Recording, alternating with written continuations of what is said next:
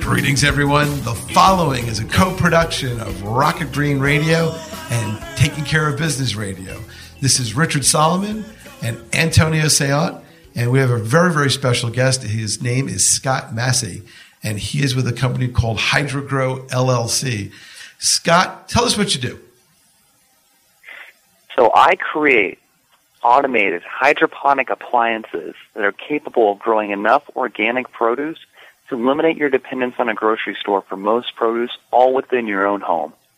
And when you say home, for us city folks who live in small apartments, do we still qualify? So this is a standalone system. I mean, just like an appliance that you would have anywhere, you could put this anywhere in your home. The whole goal is to consolidate the space that you would otherwise have in a field into a single standalone unit. So if you want your lettuce, you want your spinach, your strawberries, you just open a door and it's as fresh as it can possibly be grown within the system. Now, obviously, if it's really like freshly picked, that means that you have the peak of vitamins and minerals, which I guess are lacking when something has been schlepped across America to get to the supermarket and then finally hauled to your house, where it then may sit in the refrigerator for a couple of more days until it gets consumed. Absolutely. 2/3 of our nation's produce actually comes from California. And so when you think about it logistically, by the moment it's picked, you're killing the plant. You're going to have a few days of transit, sat in the store for a few days, and you're probably eating food that's a week old. So the freshest food you're eating is a week old? Is absolutely. Wow. Now, from a nutrition point of view, what have you tackled that overcomes that time deficit? Well, really eliminating the time deficit altogether. I mean, you're looking at vitamin D, vitamin C, just about everything is reducing, degrading the moment it's literally decaying, from the moment it's picked until the moment you eat it. But if you keep it alive until the moment you eat it and you get that maximum freshness, I mean, you're not only ensuring it's fresh, but you're adding at least 1 to 2 weeks of shelf life to your produce. Well, on top of it, it must taste a lot better, too. Absolutely. You're leveraging the plant's natural ability of fighting off any pathogens. So the HydroGrow, the soil that is used is no soil, no soil at all. Yeah, all hydroponics. Where does it come from, though? The soil? There's no soil at all. Hydroponics uses exclusively nutrient-rich water, which is able to grow plants 2 to 3 times faster than what you would do in a normal farming method. The reason you're able to get this really fast-forwarded growth speed is the fact that you're having every essential nutrient readily available within a flowing fluid that otherwise would have considerable amounts of time for a plant to penetrate and grow into in soil. Oh, I see. So how long does it take? So every plant's different. For fruiting vegetables, you're going to have something that's going to take a little bit longer, probably a month or longer as well, too.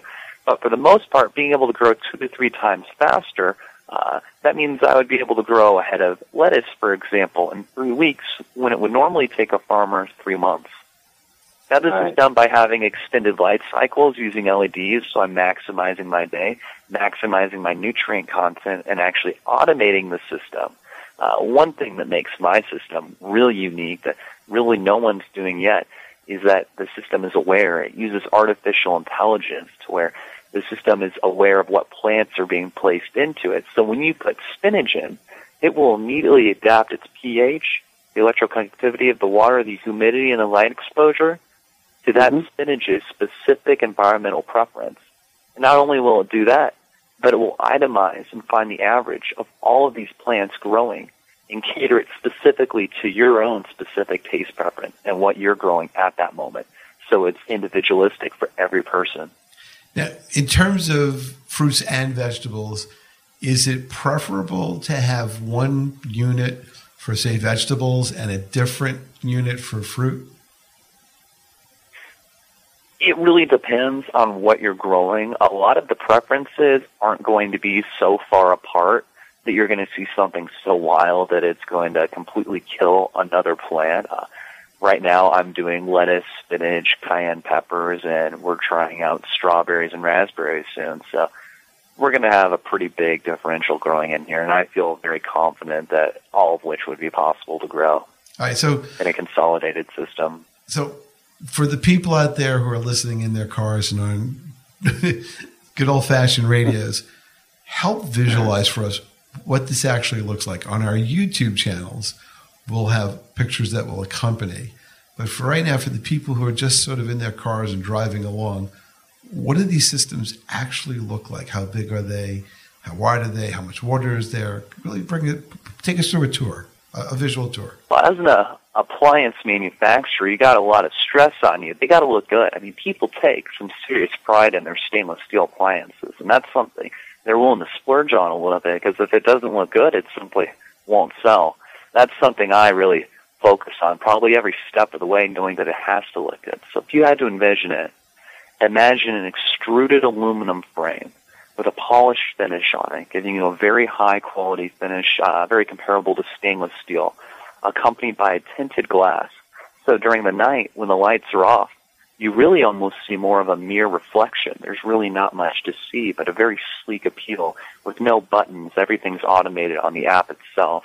But during the day, when the lights are on and the tinted glass lights up, the tinted glass allows you to where the light itself isn't obnoxious by any means, but is more of a soft glow during the day. So it's great to have within your home without giving too much light or anything like that. But in the day, you're able to actually see in and look at the life and plants growing and really bringing that outside element indoors. It's honestly very surreal to see something this technologically advanced bring in this organic of an element into my home.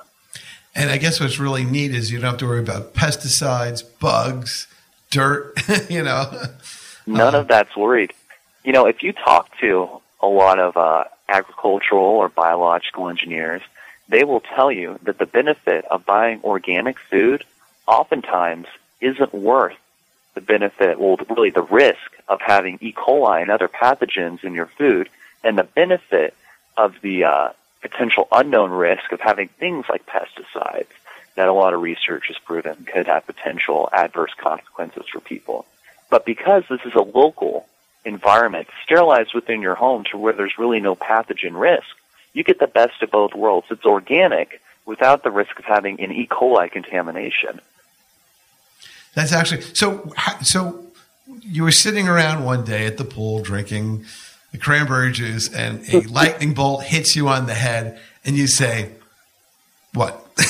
How did this start? What was the aha moment? What was the because this is really cool and really progressive. So where did this all come from? It all started, now I'm a senior right now at Purdue University in Indiana. I'm a mechanical engineering and technology major.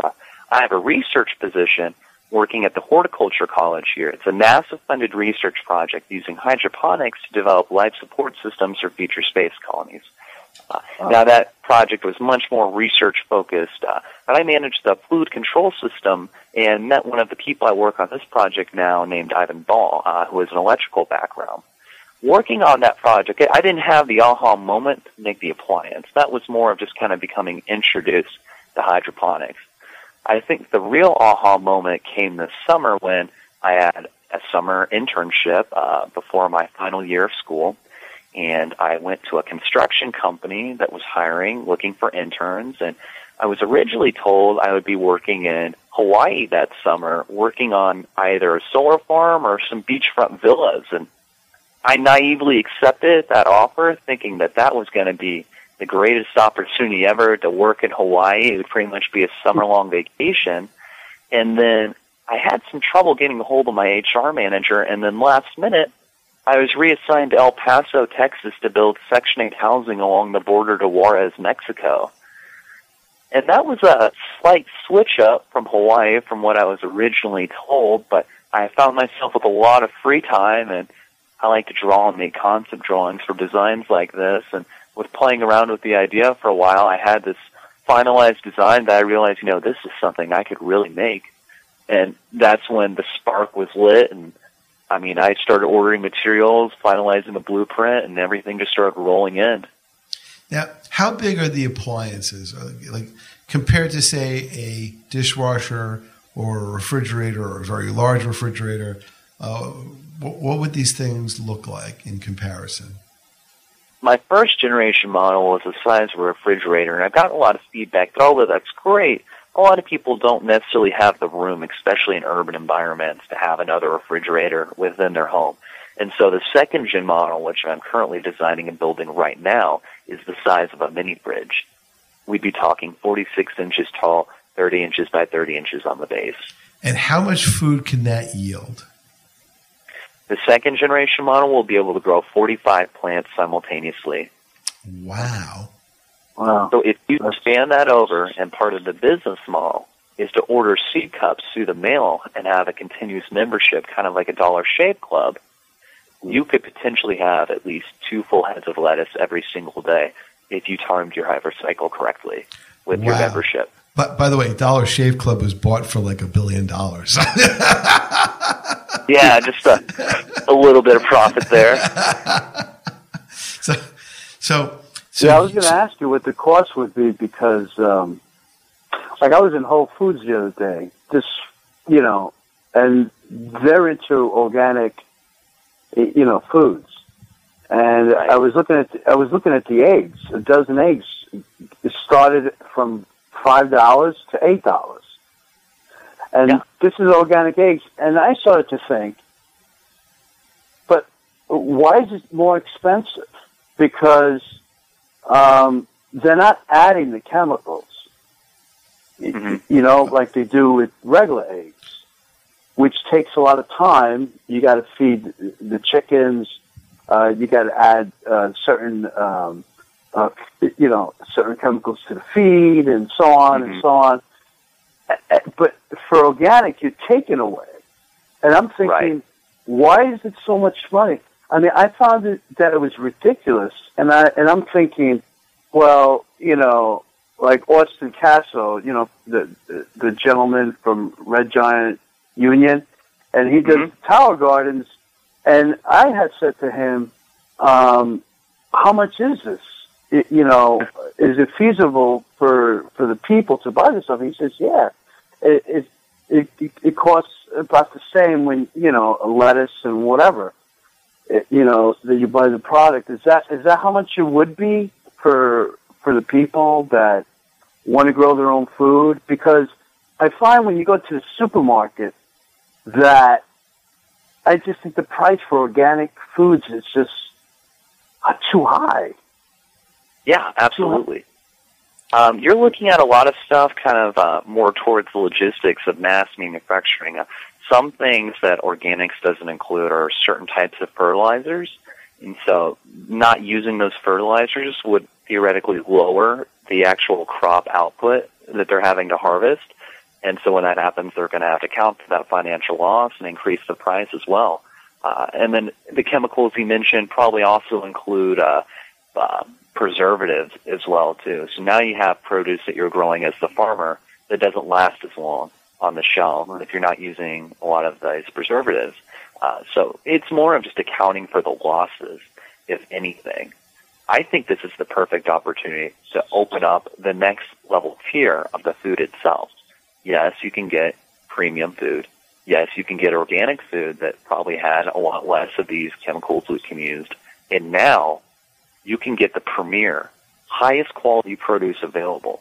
And we're talking about break-even points. That's an excellent question because this unit has a possibility of breaking even within the first 5 years of the person buying it. Well, I'm talking full cash back.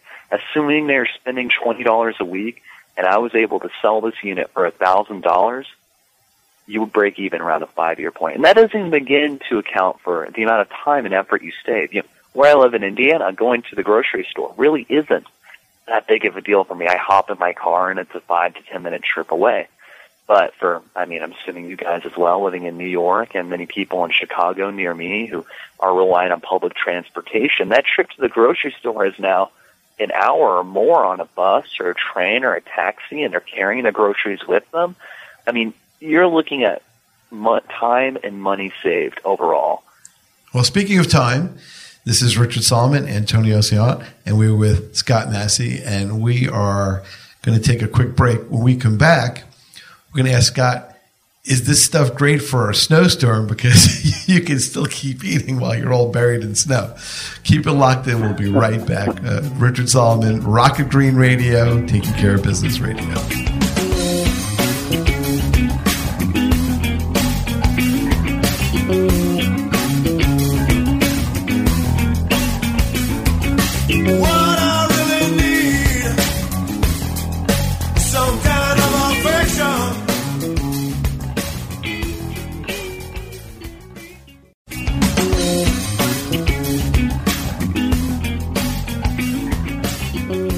Welcome back. This is Richard Solomon and Antonio Saillant.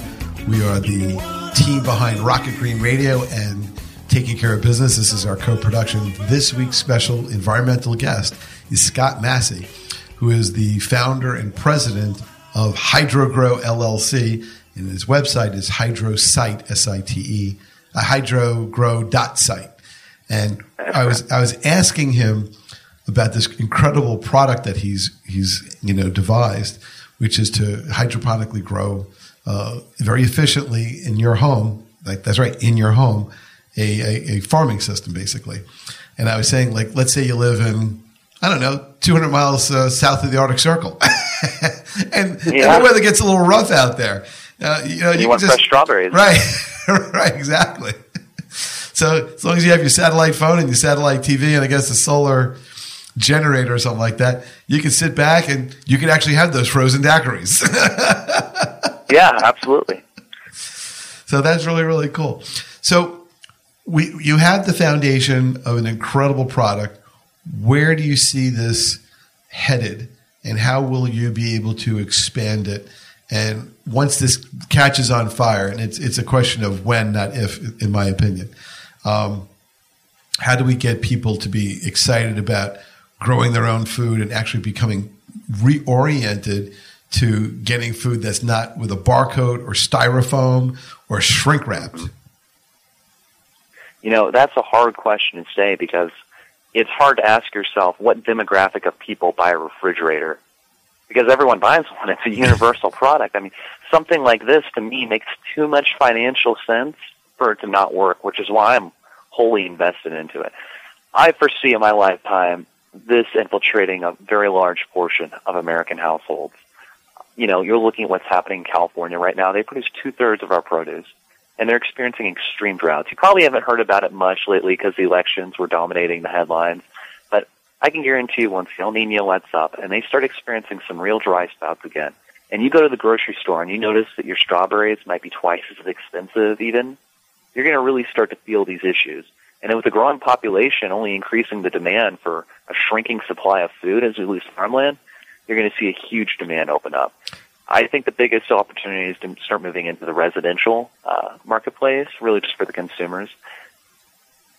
Well, what's also what is this whole idea also like? What I was telling Austin Cassio from Red Giant Union, I said, what does that idea work in another country like Africa, where people are starving and they cannot grow food in their land because the dirt is contaminated?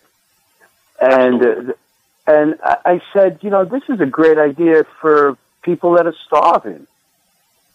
Yeah, I couldn't agree more. I mean, to me, thinking that people still die today from starvation, and then at the same time people are dying in the U.S. because of obesity, how is there such a stark disconnect in our world that there is such an unequal distribution of resources that we can't find a way to help these people? I mean, you can give them food supply, but I mean, they're limited and completely reliant on that. Until you create a system that's going to allow them to independently live, you're just going to have a continued problem. I think this is really the only viable solution in these areas, and I couldn't agree with you more.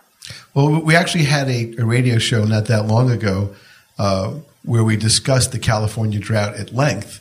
And, it's a very, very real problem. And it will come to haunt us because, water is not an unlimited free resource. And, right. If you think about it, just in New York, I don't know, for the people this is a national show, but on a local level, a lot of, in the New York metropolitan area, there was a lot of Long Island farms. And a long time ago, way back when, there were actually farms in Queens. There's one surviving today, but it's more of a farm museum. There used to be a lot of farms in Nassau County. In fact, there was a lot of potatoes grown in Nassau County. That is, in Nassau County, I think the number of farms has shrank to almost nothing or a relatively small amount. Then further east is Suffolk County, and you see what was once big farms became office parks and all this, because the land is, quote, too valuable. Now, I always kind of think, well, too valuable, but no farms, no food. I actually have the little sticker in my car that says that, no farms, no food.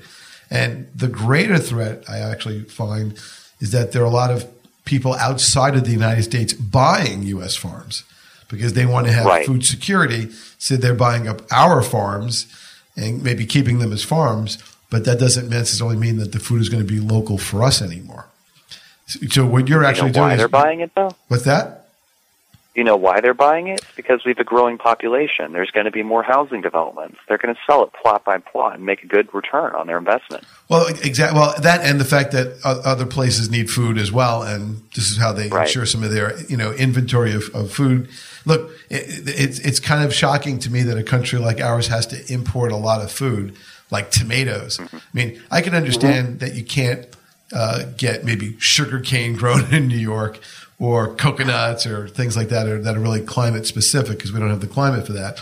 But it's hard to believe that maybe things like tomatoes or eggplants, have to be brought in from thousands of miles away or something like that, or even just sort of like flowers. It's kind of hard to believe that flowers. And there's really no need for that. I mean, I've heard statistics that 80% of the cost in the grocery store just comes from transporting it. And then you also probably have to include, the sheer resource cost of the packaging, the plastic, the small details people don't think about is really what consumes the most. Well, yeah, and when you think about it, even though you buy, and I do, I buy lots and lots of organic food, but lots of that organic food is in plastic bags of some kind or some kind of plastic container that's not necessarily recyclable. Exactly. It may be plastic, but it's not the kind of plastic that recycles well. And I don't know that in some instances, even the recyclable plastic consumes more energy than it is to just continue to make the same plastic. Exactly. That's exactly my complaint over the years. I do a lot of lectures at the Green Festival, and I'm part of the advisory board. And I was a judge, and I walked around to a lot of brands. And I came across this gentleman that makes these toys, recycled wood. And I asked him a question, and the question was, the machinery that makes this, is it sustainable? And he started eating his words. He didn't know what to say because it's not. And he's wasting more energy doing this. So I said to him, I'll be honest with you, but this toy is sustainable, but the way it's manufactured, it's not. Right. So he didn't understand what I was trying to say, but yet he's in a green festival. I understood that his product is, but the factory and the machinery and everything that makes this product, just like plastics, they spend more money, more energy recycling the plastic itself. And it's honestly, I do think it's the cost of innovation as well, too. Sure. You're not going to find new methods to make these things cheaper or better until you try it. It's all about trial and error, really. With my system, had I made this 10 years ago when LEDs were considerably more expensive and less efficient, along with other microcontrollers and other different electrical components, my system really wouldn't have been that much more beneficial. But now that these technological advances are happening and LEDs are much more efficient and much more cheaper, I have the benefit of really creating an innovative product the first time it's ever available. So let me ask you about You're absolutely right with what you're saying, though. Let me ask you about the water, that you use, the nutrient-rich water. Does the consumer have to make that water, or do they? Because let's face it, a lot of us have just tap water, and the last time I checked, it was not nutrient-rich. So how do I go about? So I have your system, but I definitely need nutrient-rich water. Where is my source of that? And do I make that myself? And if I do, what is my formula? So first and foremost, it uses 95% less water than normal farming methods, mostly because it's indoors and you're not even having to deal with evaporation or other wasteful resources. It just recirculates the same water. But that's well known with hydroponics. The control systems is where a lot of the interesting research is happening right now. It's where you need to have the nutrient-rich water. And the two biggest factors you need to monitor is the pH of the water, which pretty much allows nutrient uptake and needs to be kept in a very ideal window. And then the second aspect is electroconductivity of the water, which in simpler terms is kind of the measurement of the nutrient content of the water. My system has sensors that are submerged into nutrient-rich water, and it has an app on your phone. The app will get a ping notification and will tell you exactly how much of the pH acid or the pH base or the nutrient solution to add to the water. And so it's no more difficulty than adding flour to a recipe when you're baking a cake. And that's something I'm working with a chemical engineer as well to start developing actual incremental bits to where, similar to one of those fish oil capsules, you would simply add a capsule and you would just have a quantitative amount to where you're simply picking and placing. Now, simplicity is definitely key with a product like this. Now, am I using distilled water as my water? Yes, I use tap water straight out of my faucet in my apartment. Wow. Now, I wouldn't know the answer to this, but what is the pH of the water that comes out of your tap? Hopefully pretty neutral. I mean, it's going to be pretty different in every situation. Mine came out pretty neutral for the most part, maybe slightly acidic, somewhere around like 6.5. Now, do you want the water to be slightly alkaline?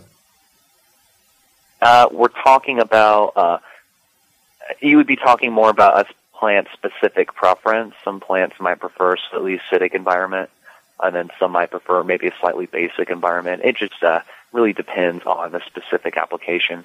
So how do you determine? So how have you researched what plants like as far as their pH? Well, that's just kind of as far as going to the library. There's been a lot of research publications about these specific likes. It's just a question of whether or not you're willing to learn about it and dig into these resources. I had the benefit of being at Purdue, which is a great agricultural school, and have just about every resource I need and professional input whenever regarding these informations and whether or not someone might actually disagree with a publication. Now, hey, Richard, don't you remember the days where you had a fish tank of salt water? I had a fish tank with fresh water, but and you had to check the pH. You had to take a sample, and then you had to put the stuff in it, and then you looked against some colors, and you see what color. You swirl a little wand in there. Right, and you match the color, and then generally, because it was a fish tank, it would be urine from the fish, so that would make it more acidic. So then you'd have to put, I guess, something like a baking soda in there to sort of neutralize that out. Because they couldn't live in a little complicated for me. That's a little complicated for me. I like to simplify that down so people aren't trying to match colors. Well, people went to the library or people purchased books, and because each, different fish, you had to be careful. Because, it's a saltwater tank. So you had to really do your research. And I can understand what you're saying. So if you have passion enough, people would want to learn exactly how to do this, especially if it has to do with food. You want to get it right. So I agree with what you're saying. I think people would just Google it and try to find information about it and how to, purify their foods and make it better so they understand, so they could grow it at home. I mean, I think that's a fantastic idea. Oh, I love the idea. I think Americans buy on convenience for the most part, and if something can make their life easier, then they'll probably buy it. Just the fact that measuring stuff becomes complicated for more people. I mean, when you're talking about, the green demographic of people who really want to see this technology take off, I think they have the passion to where they're willing to learn what they need to. But I think for the average American who might not share that passion, you really need to simplify the system to really capture their attention for a device like this. There are certain plants out there that are very hard to grow, or they have very limited times of the year when they're produced. Like, say, fiddle greens. I think they're grown in the mountains of Canada, and you only see them in July for like 2 weeks. I assume your system would actually break past all of that and allow people to grow things that may, in the natural world, be harder to produce, and especially if they have either short cycles, limited cycles, or they only grow in mountain ranges or something like that, that you could actually bring those things, which may have better nutritional values, right into your home, and you could be eating like literally superfoods. I know that that's sort of a trendy name, but in many ways you could be eating like golden berries or things that normally you'd be, or goji berries or whatever it is. Some of the things that are grown more in more rugged and remote terrains, and you could be growing them right in your home. Yeah, absolutely. Now, there's always going to be some really specific variables that need to be accounted for, but for a whole area of research, that this is just kind of open water, and I'm just starting to scratch the surface. I mean, you're just highlighting some of the areas that I'm really starting to move into right now. And that all kind of goes into coordination with the AI, moving into the automation aspect as well. I mean, when these two things work harmoniously together, I mean, it's a really beautiful product. What are the hardest things to grow hydroponically, and what are the easiest things to grow right now? I would say desert plants might be the hardest to grow hydroponically. I have the benefit of this being aeroponics. I use the term hydroponics because most people don't really understand what aeroponics even means in the first place, so hydroponics is a little bit more relatable. The hardest thing to do would probably be desert plants, so things like cactuses. They're more prone to fungus development and other such things. Whenever they're in a really moist environment, I mean, they're adapted to survive deserts for a reason. With aeroponics, it would be possible to grow that because you're no longer submerging the roots in water. You're simply misting the plants themselves. Admittedly, it would be difficult to grow a cactus alongside lettuce, which is very easy to grow hydroponically and aeroponically. It'd be more of just kind of finding two plants that could grow together. Let me ask a more bizarre question. Okay. We have in New York, a lot of the trees have perished because of things like Dutch elm disease and things like that. Would your system help create at least an environment for some trees to get their start before you move them out into the environment so they have a little bit of a fighting chance to grow and sustain? Absolutely. One problem, I don't know if you necessarily call it a problem, it's a blessing and a curse, is that the roots grow very well in the system, almost too well. For people who are growing heads of lettuce with 3 feet of roots on it in some instances, that they just let it go and just never trim it back or anything. Now, obviously, it would take a pretty large amount of time for that to grow. It's not like they're going to sneak up on you. But you could have a tree prepared with 3 feet of root structure to where you could almost guarantee that plant's survival once you plant it. Wow. We have 1 minute left in this particular segment. If people want to get in touch with you, what's the best way to do that? I'm very responsive on my email. My email is hydrogrow, HYDROGROW, .site, SITE, @gmail.com, or they can check out my website directly, and that's www.hydrogrow.site. All right. And with that, this is Richard Solomon and Antonio Saint. We're going to take our last break. Keep it locked here on Taking Care of Business and Rocket Green Radio. Right back. What I really need, some kind of affection.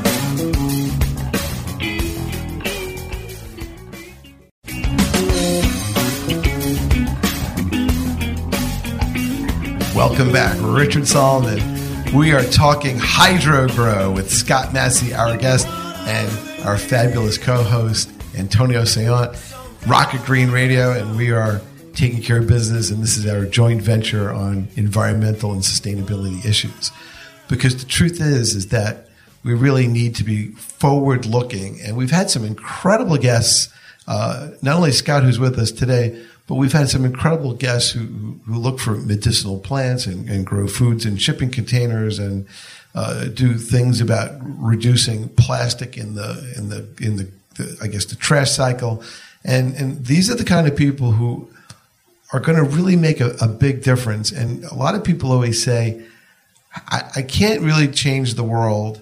And the answer is you can. And we are actually bringing to the forefront in radio all of the people who are changing the world. So we want you out there to be fired up and inspired that you can really make a difference. It's not like everyone's pushing a boulder uphill and it's a giant mountain. We do have really big issues, but we have really smart, hardworking, motivated people who are not billionaires or trillionaires, who are just regular people who are coming with phenomenal breakthrough ideas that will be life-changing. And, when we saw the Jetsons a long time ago with the flying cars, everything is still possible. And if you look back, and we did a show on Star Trek at Star Trek 50 years of Star Trek, look at all the things that Star Trek predicted, from cell phones and laptops to remote diagnostic machines and video conferencing.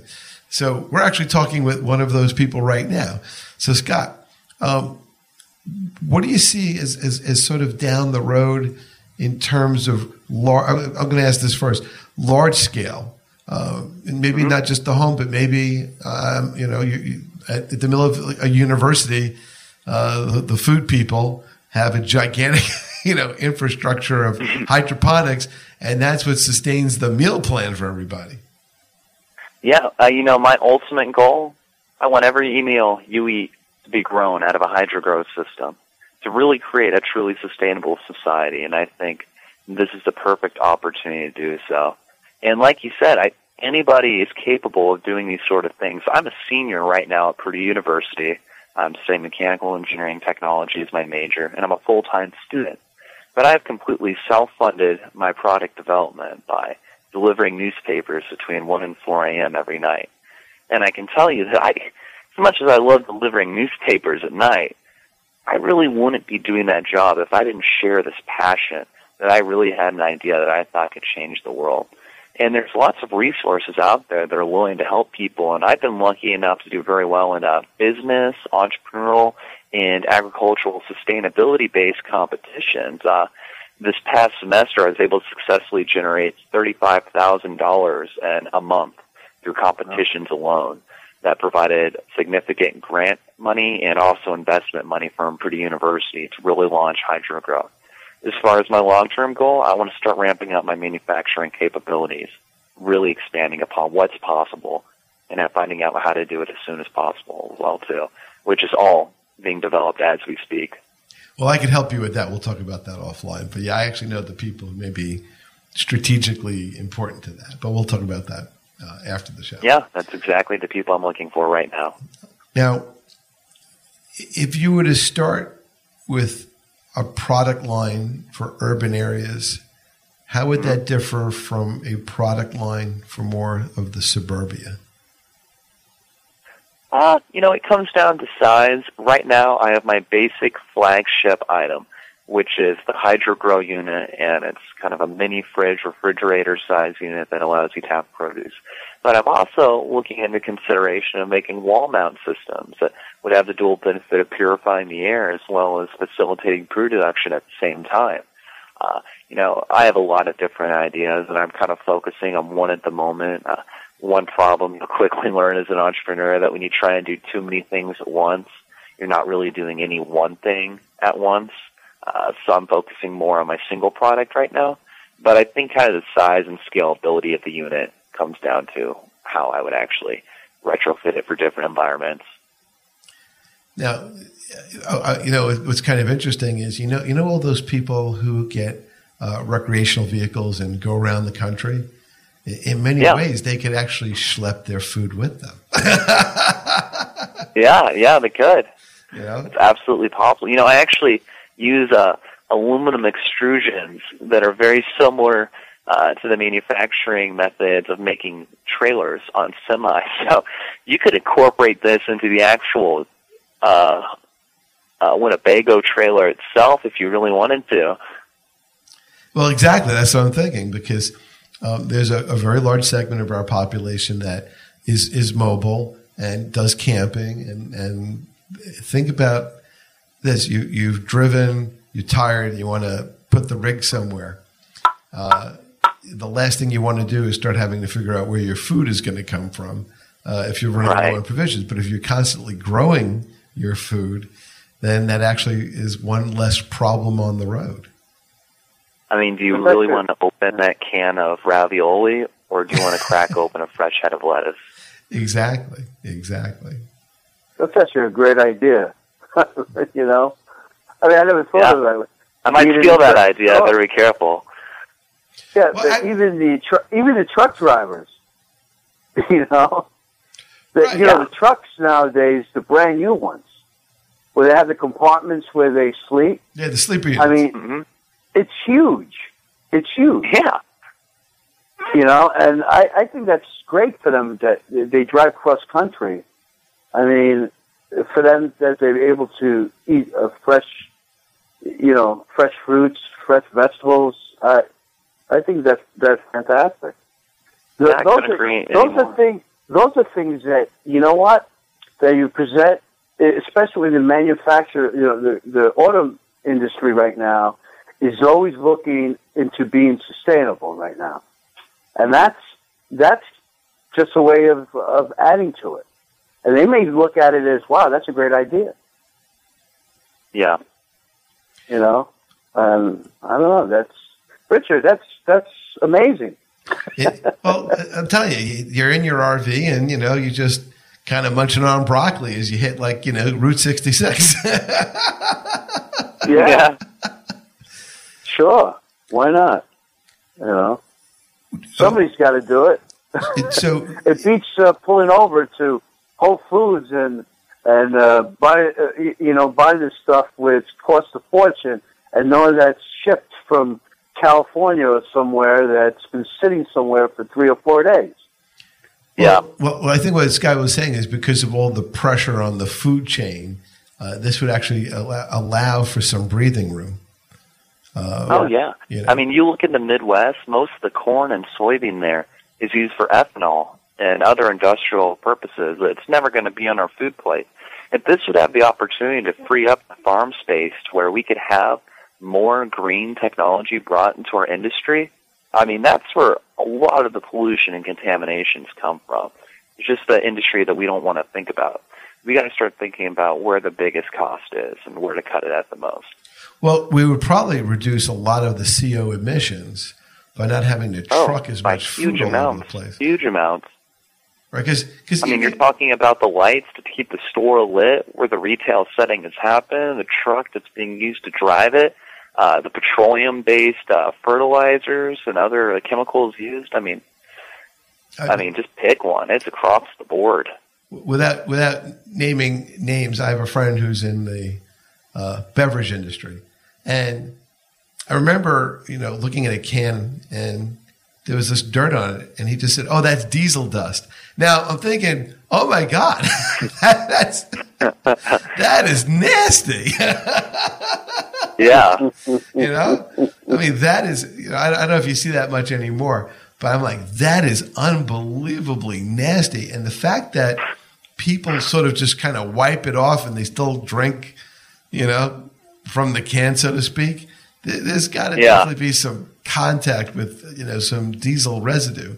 Now, I know that over the years there's sort of more cleaner diesel and there's biodiesel, but the fact remains it's still energy that's being consumed to create CO. And I guess the less we use of it and the more plants we have that are living and breathing and cleaning the air, the better it is for everybody. Exactly. I mean, you're talking about a device that's not only going to give you food, but it's going to provide fresh oxygen to your home. Have you looked at the psychological impact of a system like this in a home in terms of if you're eating better food, you'll feel better, and if you're breathing O2. Yeah, I mean, there's a lot of research verifying that you're going to feel better just by having healthier food in your diet. I think that's well documented. One thing I work on at Purdue University on my senior project is a product called the BioWall. The BioWall is a system where it's a BioWall of plants that's connected to the HVAC system of the home. And this removes VOCs from the air. There's actually an alarming amount of VOCs in homes, especially now that buildings are being built more airtight. We're not having fresh air come in. And so when you have this VOC build up from things like gasoline releasing toluene or aerosols releasing other VOCs in the air, they accumulate in the home.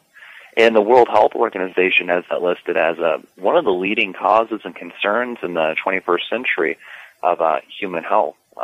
I mean, just kind of contributing to all sorts of developmental asthma and upper respiratory problems. But just having these plants here in the home, I mean, you're adding oxygen to the air, which just increases productivity and just general happiness of the occupants. I mean, that's very appealing. But I think one thing that's kind of hard to even measure quantitatively is just kind of the natural aspect of introducing a plant to the home, being able to look at that and just truly being part of nature. To me is just a really beautiful thing. Well, I always love going to orchards in the fall to pick apples, pears, all that stuff. One of the great guests that we've had on Taking Care of Business was a gentleman named Dr. Michael Greger. And Dr. Greger wrote a book called How Not to Die. And he went through all the things that will decimate you, cut your life short, degrade your health. And in all of the pages of his book, his answer is you need to eat more plants.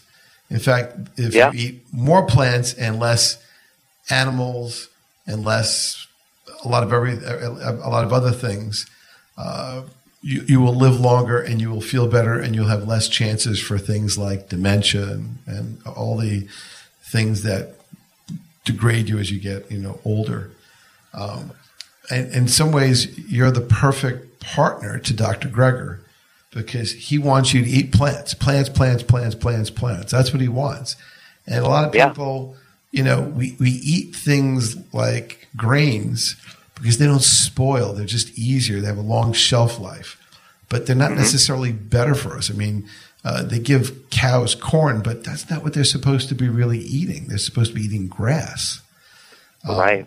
Right. And there's not really many options right now. You can buy strawberries and other raspberries at the grocery store, and you'll be lucky if they last 4 or 5 days in your refrigerator before they start to spoil. Right.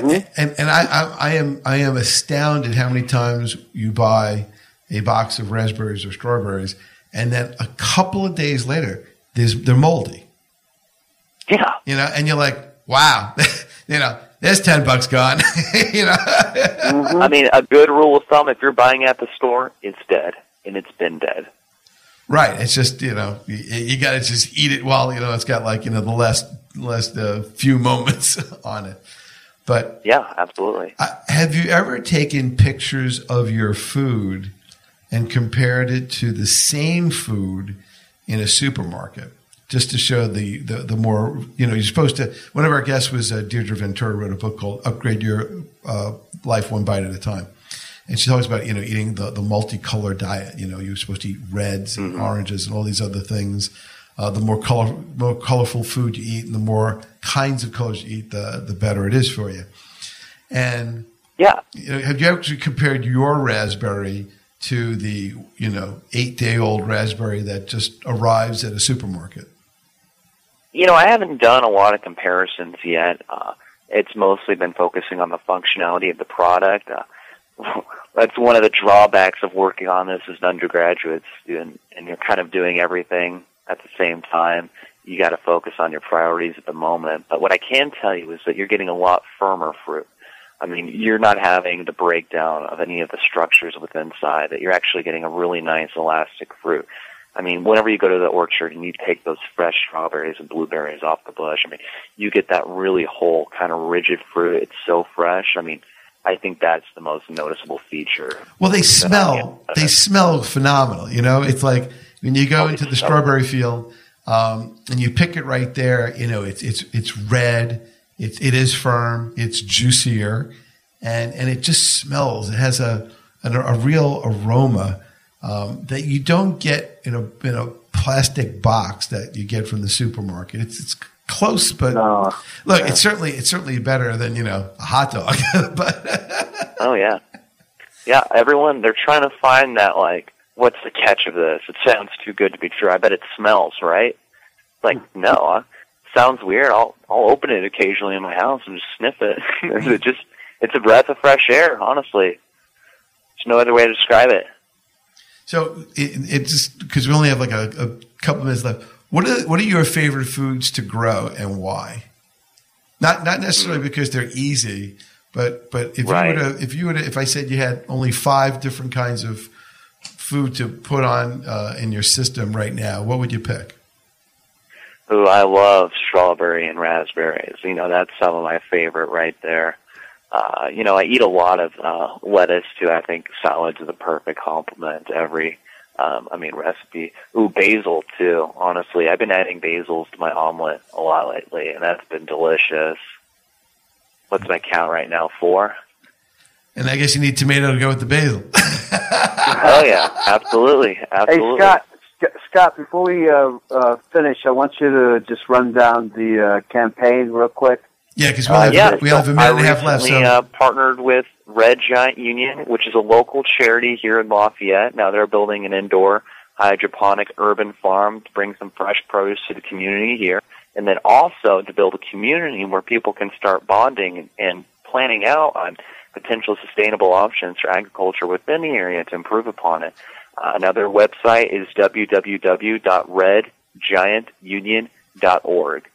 Look them up. They actually have a crowdfunding campaign going on right now, and you can make your tax-deductible donation. All right. And with that, we have 1 minute left. So, again, give us your website, your email, and all that good stuff.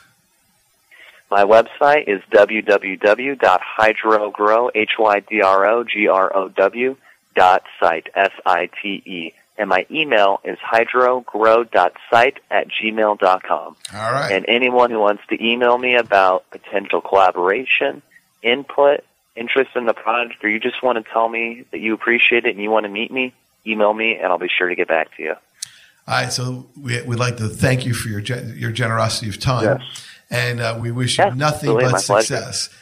And in the last 30 seconds, all I can say is our show goes really, really quick. This will be up on YouTube and in every other place because Antonio has this on iTunes and SoundCloud and everything like that. And we love him to death. We'll see you all next week. Eat good, make this week productive, and thanks for listening.